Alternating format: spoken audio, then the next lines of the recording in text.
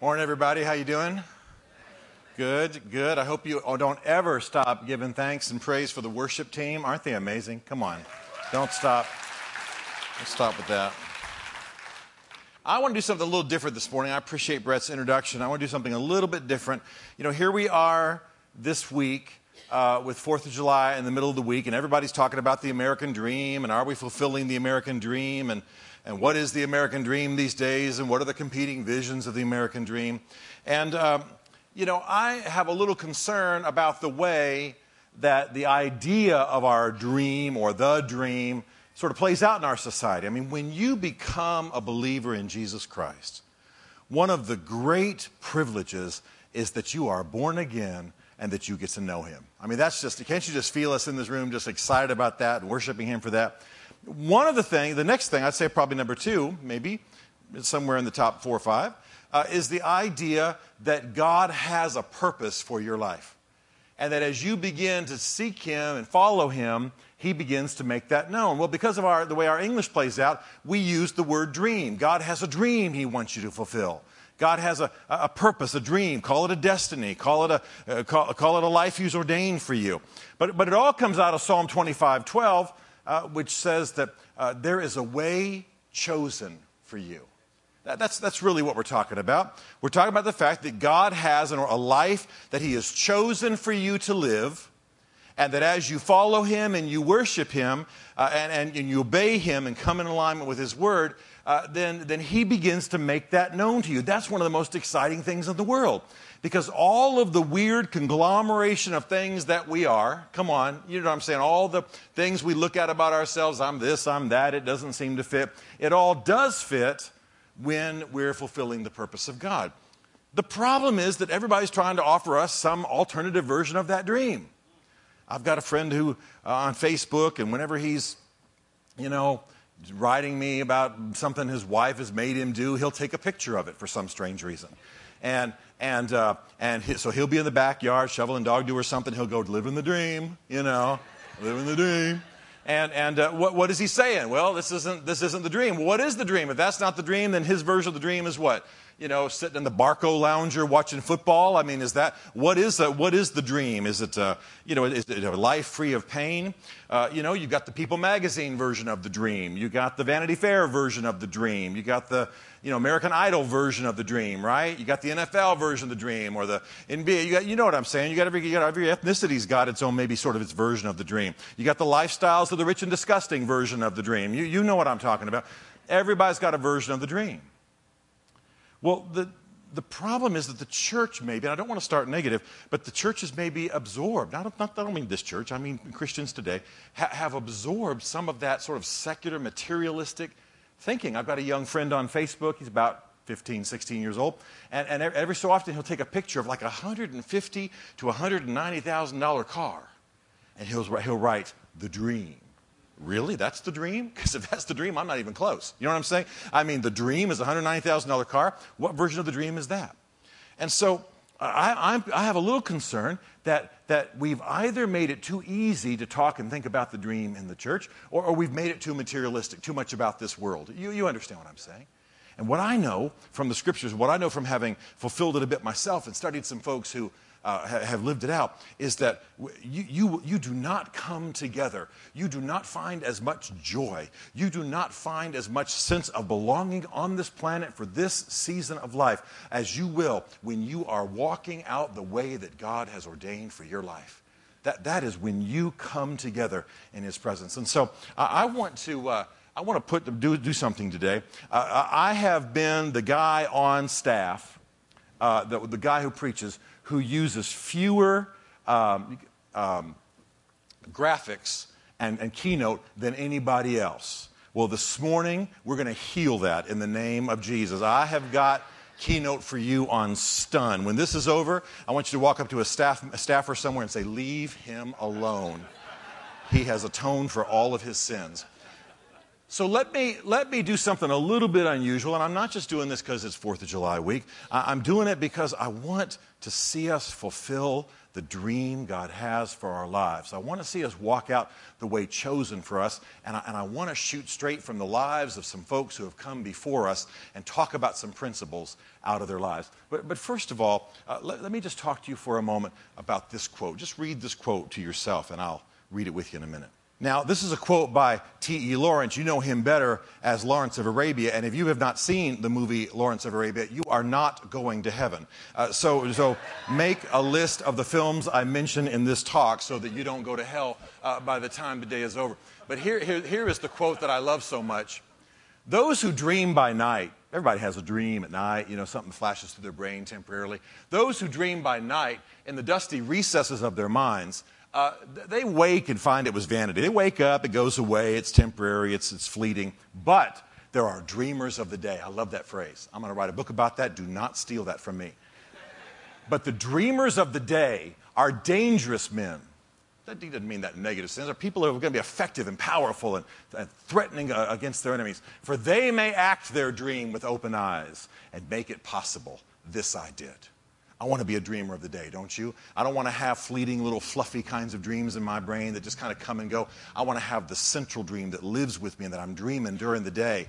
And that's what T.E. Lawrence said in his 7 Pillars of Wisdom, his great autobiography. And I know you'll read that just as soon as you watch the movie. So this is the great quote. So I'm calling this series Dreamers of the Day. And I want to talk to you about a number of different people in history, just briefly. Now, I know some of you are thinking, dude, it is 119 degrees outside. What are you doing talking about pilgrims? I do not want to think about turkey and pumpkin right now. Well, the pilgrims whom we remember at Thanksgiving, the pilgrims who came to the New World in 1620 and sailed on the Mayflower and all that we remember and said they sailed for the glory of God and the advancement of the Christian faith, they had something pretty amazing happening that some of us need to know. You see, they were a Protestant congregation persecuted in England in the early 1600s. And many of them were killed, they were arrested, they were jailed, they were outlawed by the Anglican establishment at the time. And in 1608, they said, we can't do this anymore. And they all went to Holland and stayed there for 12 years. Now, Holland, as it is pretty much today, is a pretty immoral, pretty rough place. And so their children began to drift away. Many of them had to work outside of their professions as laborers, and they started to die early and so on. And so here they were, suffering. Here they were in hardship. Here they were in difficulty. And it was right during that time that God began to embed in them as a group what it was they were called to do. And they wrote it in their journals. And they said, we became aware that it was our calling to take the gospel of the Prince of Peace to the natives of the New World. Now, before you go there, I want you to understand, I realize that later on in later settlements, that didn't go so well for the people of the New World. I'm Native American. I think most of you still owe me some land. So I'm not lost on that whole deal, okay? Thank you very much. So, and we'll talk about that in a future sermon. However, right now, what I want you to know is that when they came, they had a Christian vision. When did it come? It came during the hard times. It came during the suffering times. It came when they were in exile and their children are falling away and they're dying early and it's hard time. Now, we have, particularly because we are, call us what you will, charismatics, neo-Pentecostals, folks who believe in the Holy Spirit, however you want to say it, we have a tendency to believe that all significant revelation about our lives either comes at a prophecy conference or comes as part of a sermon or comes in some kind of glory ball experience. And thank God for all the glory ball experiences you have. Okay? Whatever glory ball experience means. I'm making it up. But what I want you to understand is sometimes, and often I might say, God embeds His dream for our life during difficult times, during hard times, during suffering times. Some of you do not have the big glory ball experiences that others have, and you look and you think, well, God must not be wanting to use me. And that does nothing but allow the enemy to beat on you and disillusion you when God wants to use you just as much. He just has a different language and a different way He wants to communicate with you. Sometimes God uses the difficult times. And don't make an idol out of significant spiritual experiences. I became a Christian at a time when there were a lot of prayer lines. You guys, some of you remember what I'm talking about. I became a Christian in 76. So if somebody's preaching the gospel, afterwards somebody's lining up across the stage, everybody's going to get laid hands on, and folks are expected to fall out. Now don't misunderstand. I believe genuinely in the Holy Spirit coming on people and them falling out. But for some reason, you could have 10,000 people lined up to have prayer, and all of them will fall out but me. And I'm standing there going, TV cameras on me like at a stadium. I'm up on the screen going, what? What did I do, And you cannot trust in those kinds of experiences. Yes, we believe in prophecy. Yes, we believe in the Holy Spirit overcoming people. But don't make a religion, don't make a ritual out of any one thing that happens. As soon as you do, God will switch to something else just so you don't make an idol out of his methods. All right? So these people, and by the way, I just wanted to show you this on a hot day, just so you get a little feeling of what it's like to have snow. These people received a nation-changing sense of God's calling during the worst season of their life. When John, the Revelator, John, the one who, of course, penned the words of the book of Revelation, said that he went to Isle of Patmos to receive the word there doesn't mean that he was arrested or that he went out there, on like a spiritual retreat. It literally means that he was positioned to receive the word. The Greek there means that God positioned him so that he would not be in a distracted, I'm reading a little bit into this, not be in a distracted state, be in a position where maybe in a season of hardship and stripping, he could receive the word. Maybe that's what God's doing with you. Maybe you're interpreting the very condition of life that God is going to use to speak to you as some silly indication that God has rejected you and doesn't want to speak to you at all. Do you hear what I mean?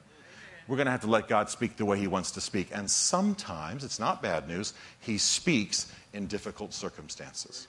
All right? Can you hear that? Can you receive that? I think that's some mature Christianity. Let's get off the Indians and the Pilgrims here. I'll talk to you about that land later. Now, there's another thing that is true about the calling of God and the fact that God has chosen us, and it's illustrated by Martin Luther. I hope you know who he was. He's the man who helped us break from some of the legalism and works of the medieval Roman Catholic Church, different from today, and taught the great truth that we're justified and saved by faith. But he did not always live that truth. Martin Luther had lived such a horrible life before he was a Christian. That when he became a Christian, he did not believe that God loved him and God had forgiven him of his sins. He thought that he had to do works. He thought he had to do something to impress God, and so he fasted so much that he damaged his stomach. He had stomach troubles the rest of his life. He whipped himself until he passed out from the bleeding. He slept in the snow. He worked all hours until he passed out from exhaustion. He was trying to do enough works to get God to love him and forgive him because he never felt the love and forgiveness of God. Now, what was going on here? He was having to live out the message he would one day proclaim to the nations.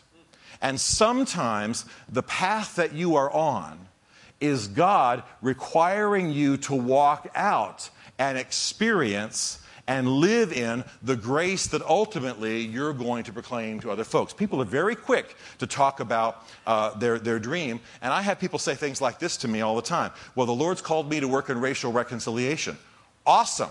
But that means you're about to have 92 different opportunities to hate some folks. You know what I mean? Right? Come on, you know what I mean? I'm called to minister to marriages.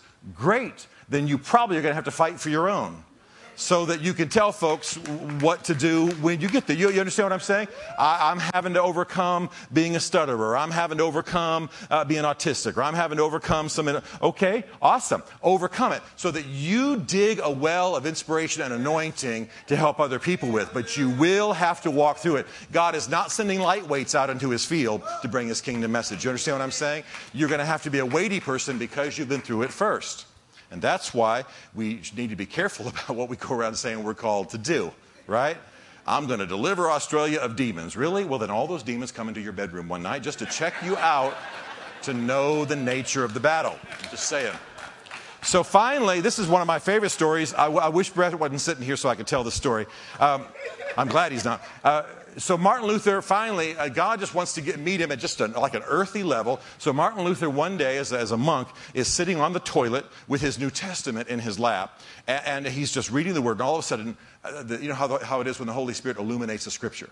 And the scripture from Habakkuk that's repeated in Romans, the just shall live by faith, blew up into his eyes. He saw it. He had the revelation. It's like the Lord said, I met you on the toilet just to show you that you bring nothing to the process. And so I'm just saying. And so that right there sparks the Reformation that changes nations. Now, come on. But he had to walk through it. And some of you interpret the fact that you're having to walk through it now as the fact that God is not calling you, when in fact it's the process of qualifying you for what he's called you to do. Come on, encourage yourself. I see people punching each other. Just punch yourself.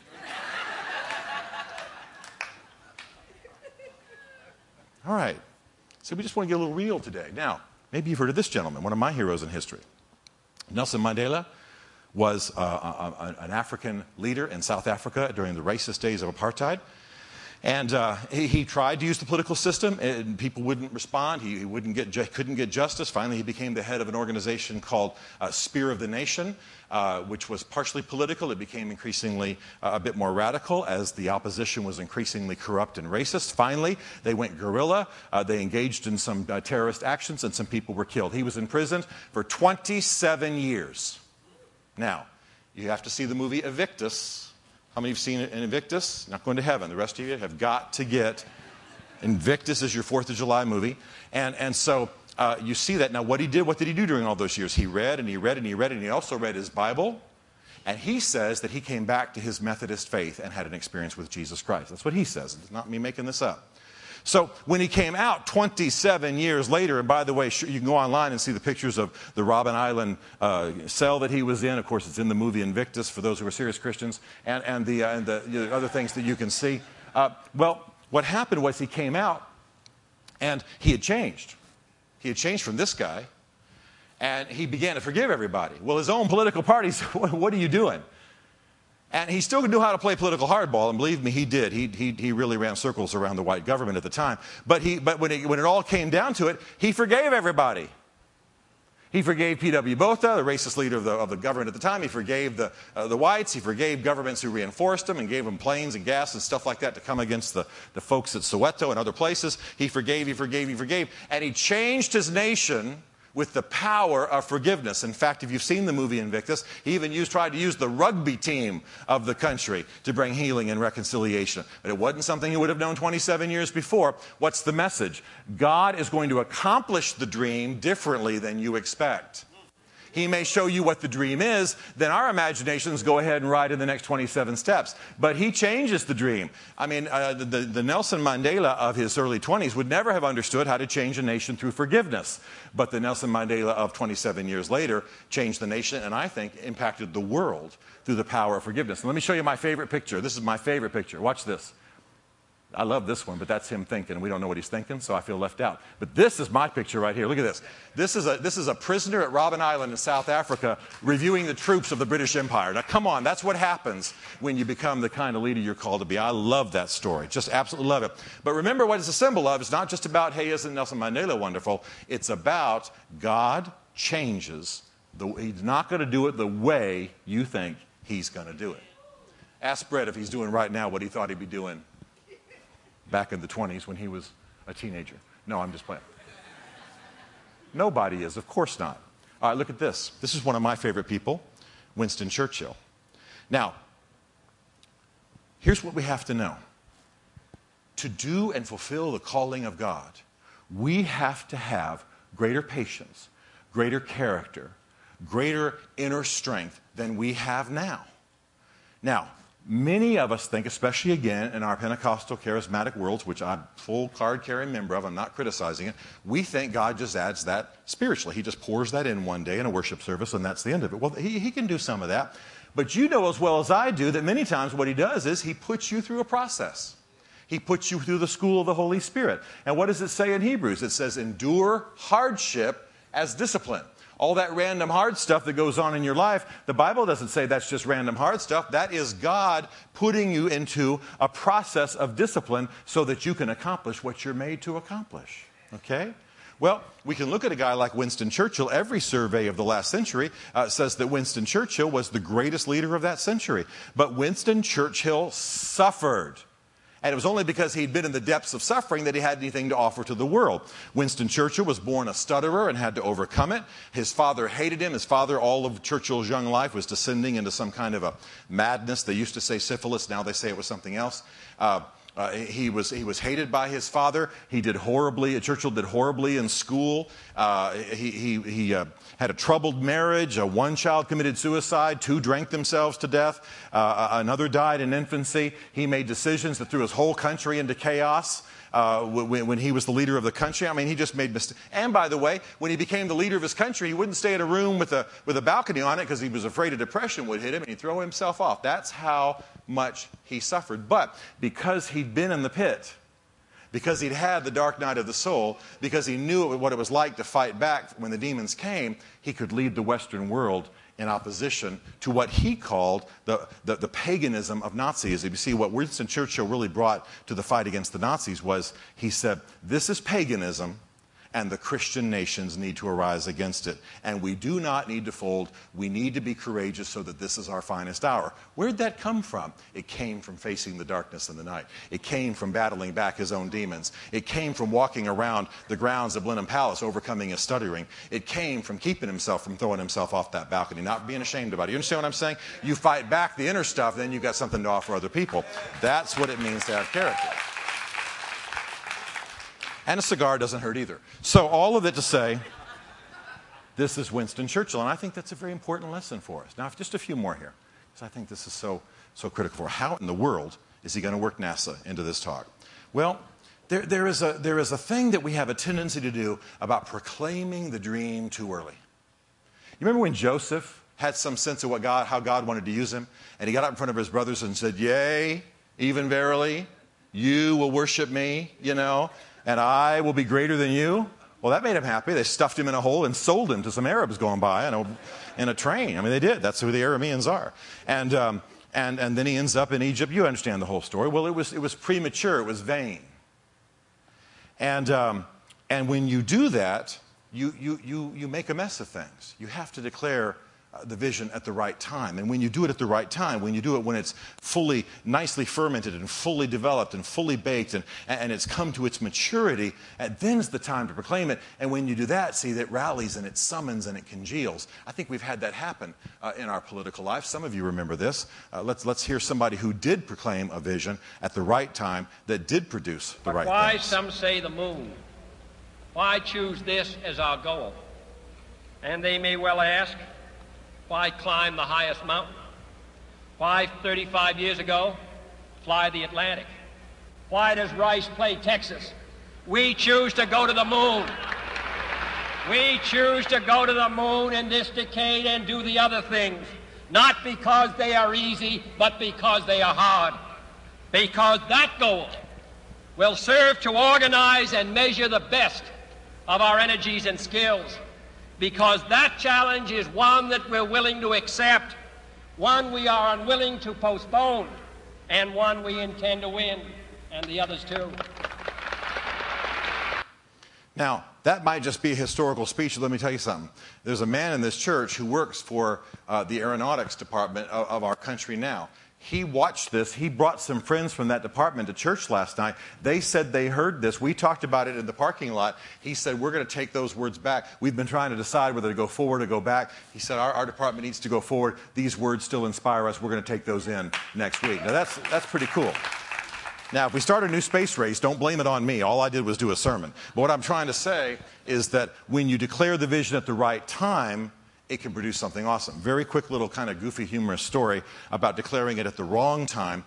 When I was pastoring a church in Nashville, we were right downtown, and because of some street witnessing a group of women from our church were doing, they started leading a lot of strippers to Jesus from some area strip clubs. Well, it wouldn't have been probably my choice of people, but whatever God wants to do. So we pushed all the staff women and all the elders' wives and everybody on the front end of that, and they started coming. Well, there's only so much you can deal with when you get folks saved, before the first Sunday morning service. You understand what I'm saying? There's only so much, there's like a short list of things you can cover between now and the time they start showing up. So we got them Bibles, but I can't say they changed their dress very much. So here's the section of I'm telling you, radically born again, filled with the Spirit, on fire for Jesus. And it's a church where folks danced and stuff like that. And I'm telling you, I just kind of worshiped like this, And it was wonderful. Well, at the same time, we led a young 13, 14-year-old kid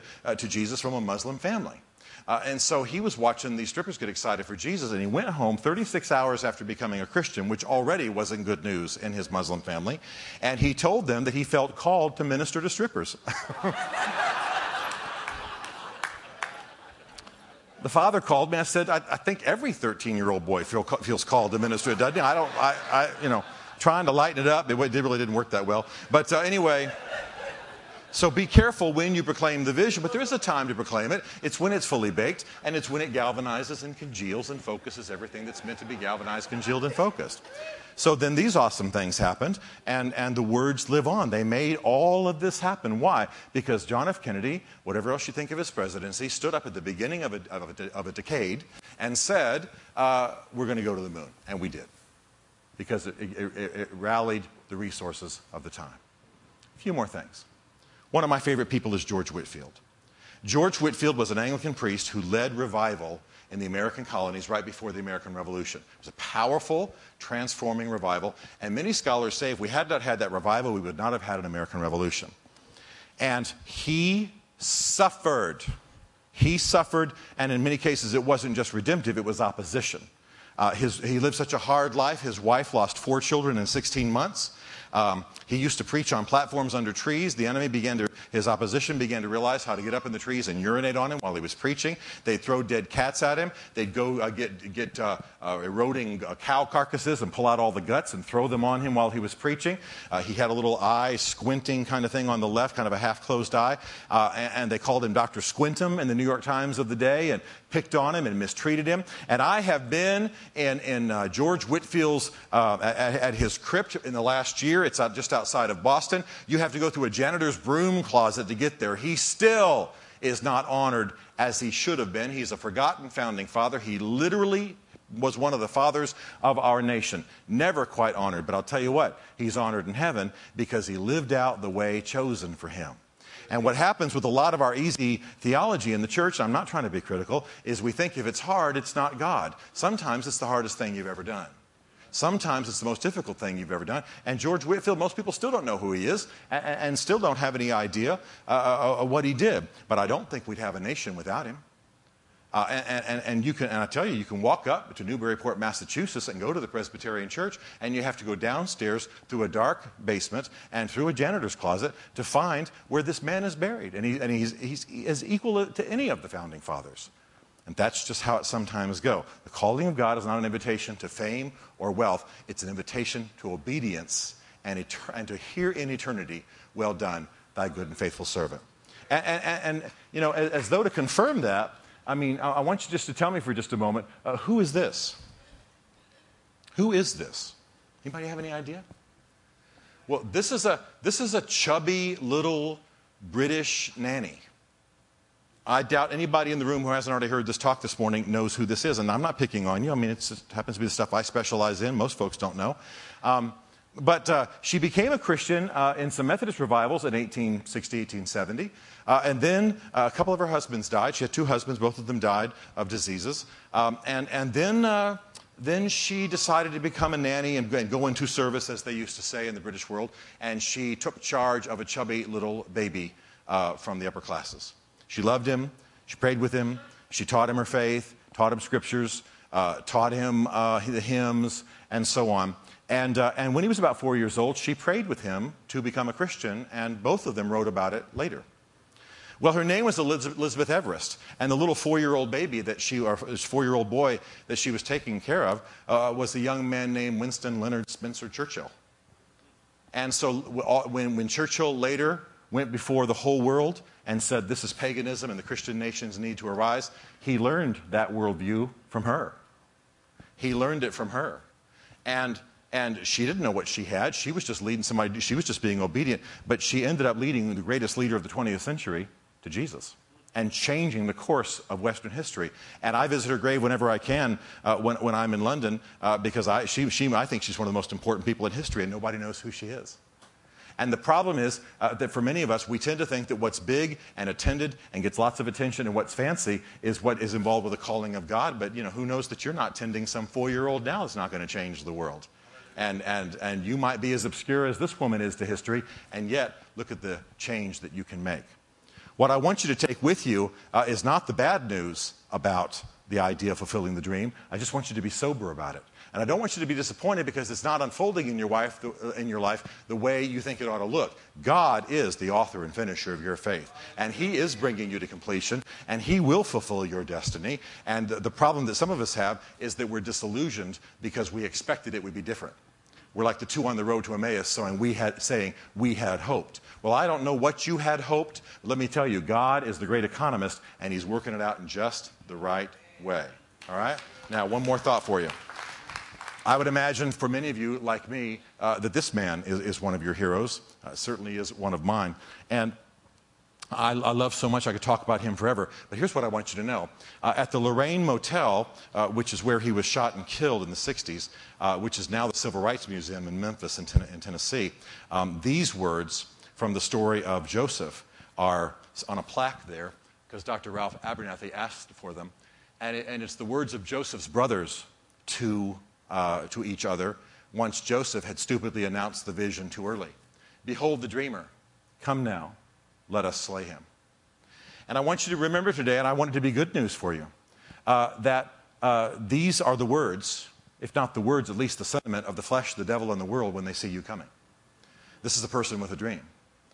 This is a person who's called to something magnificent.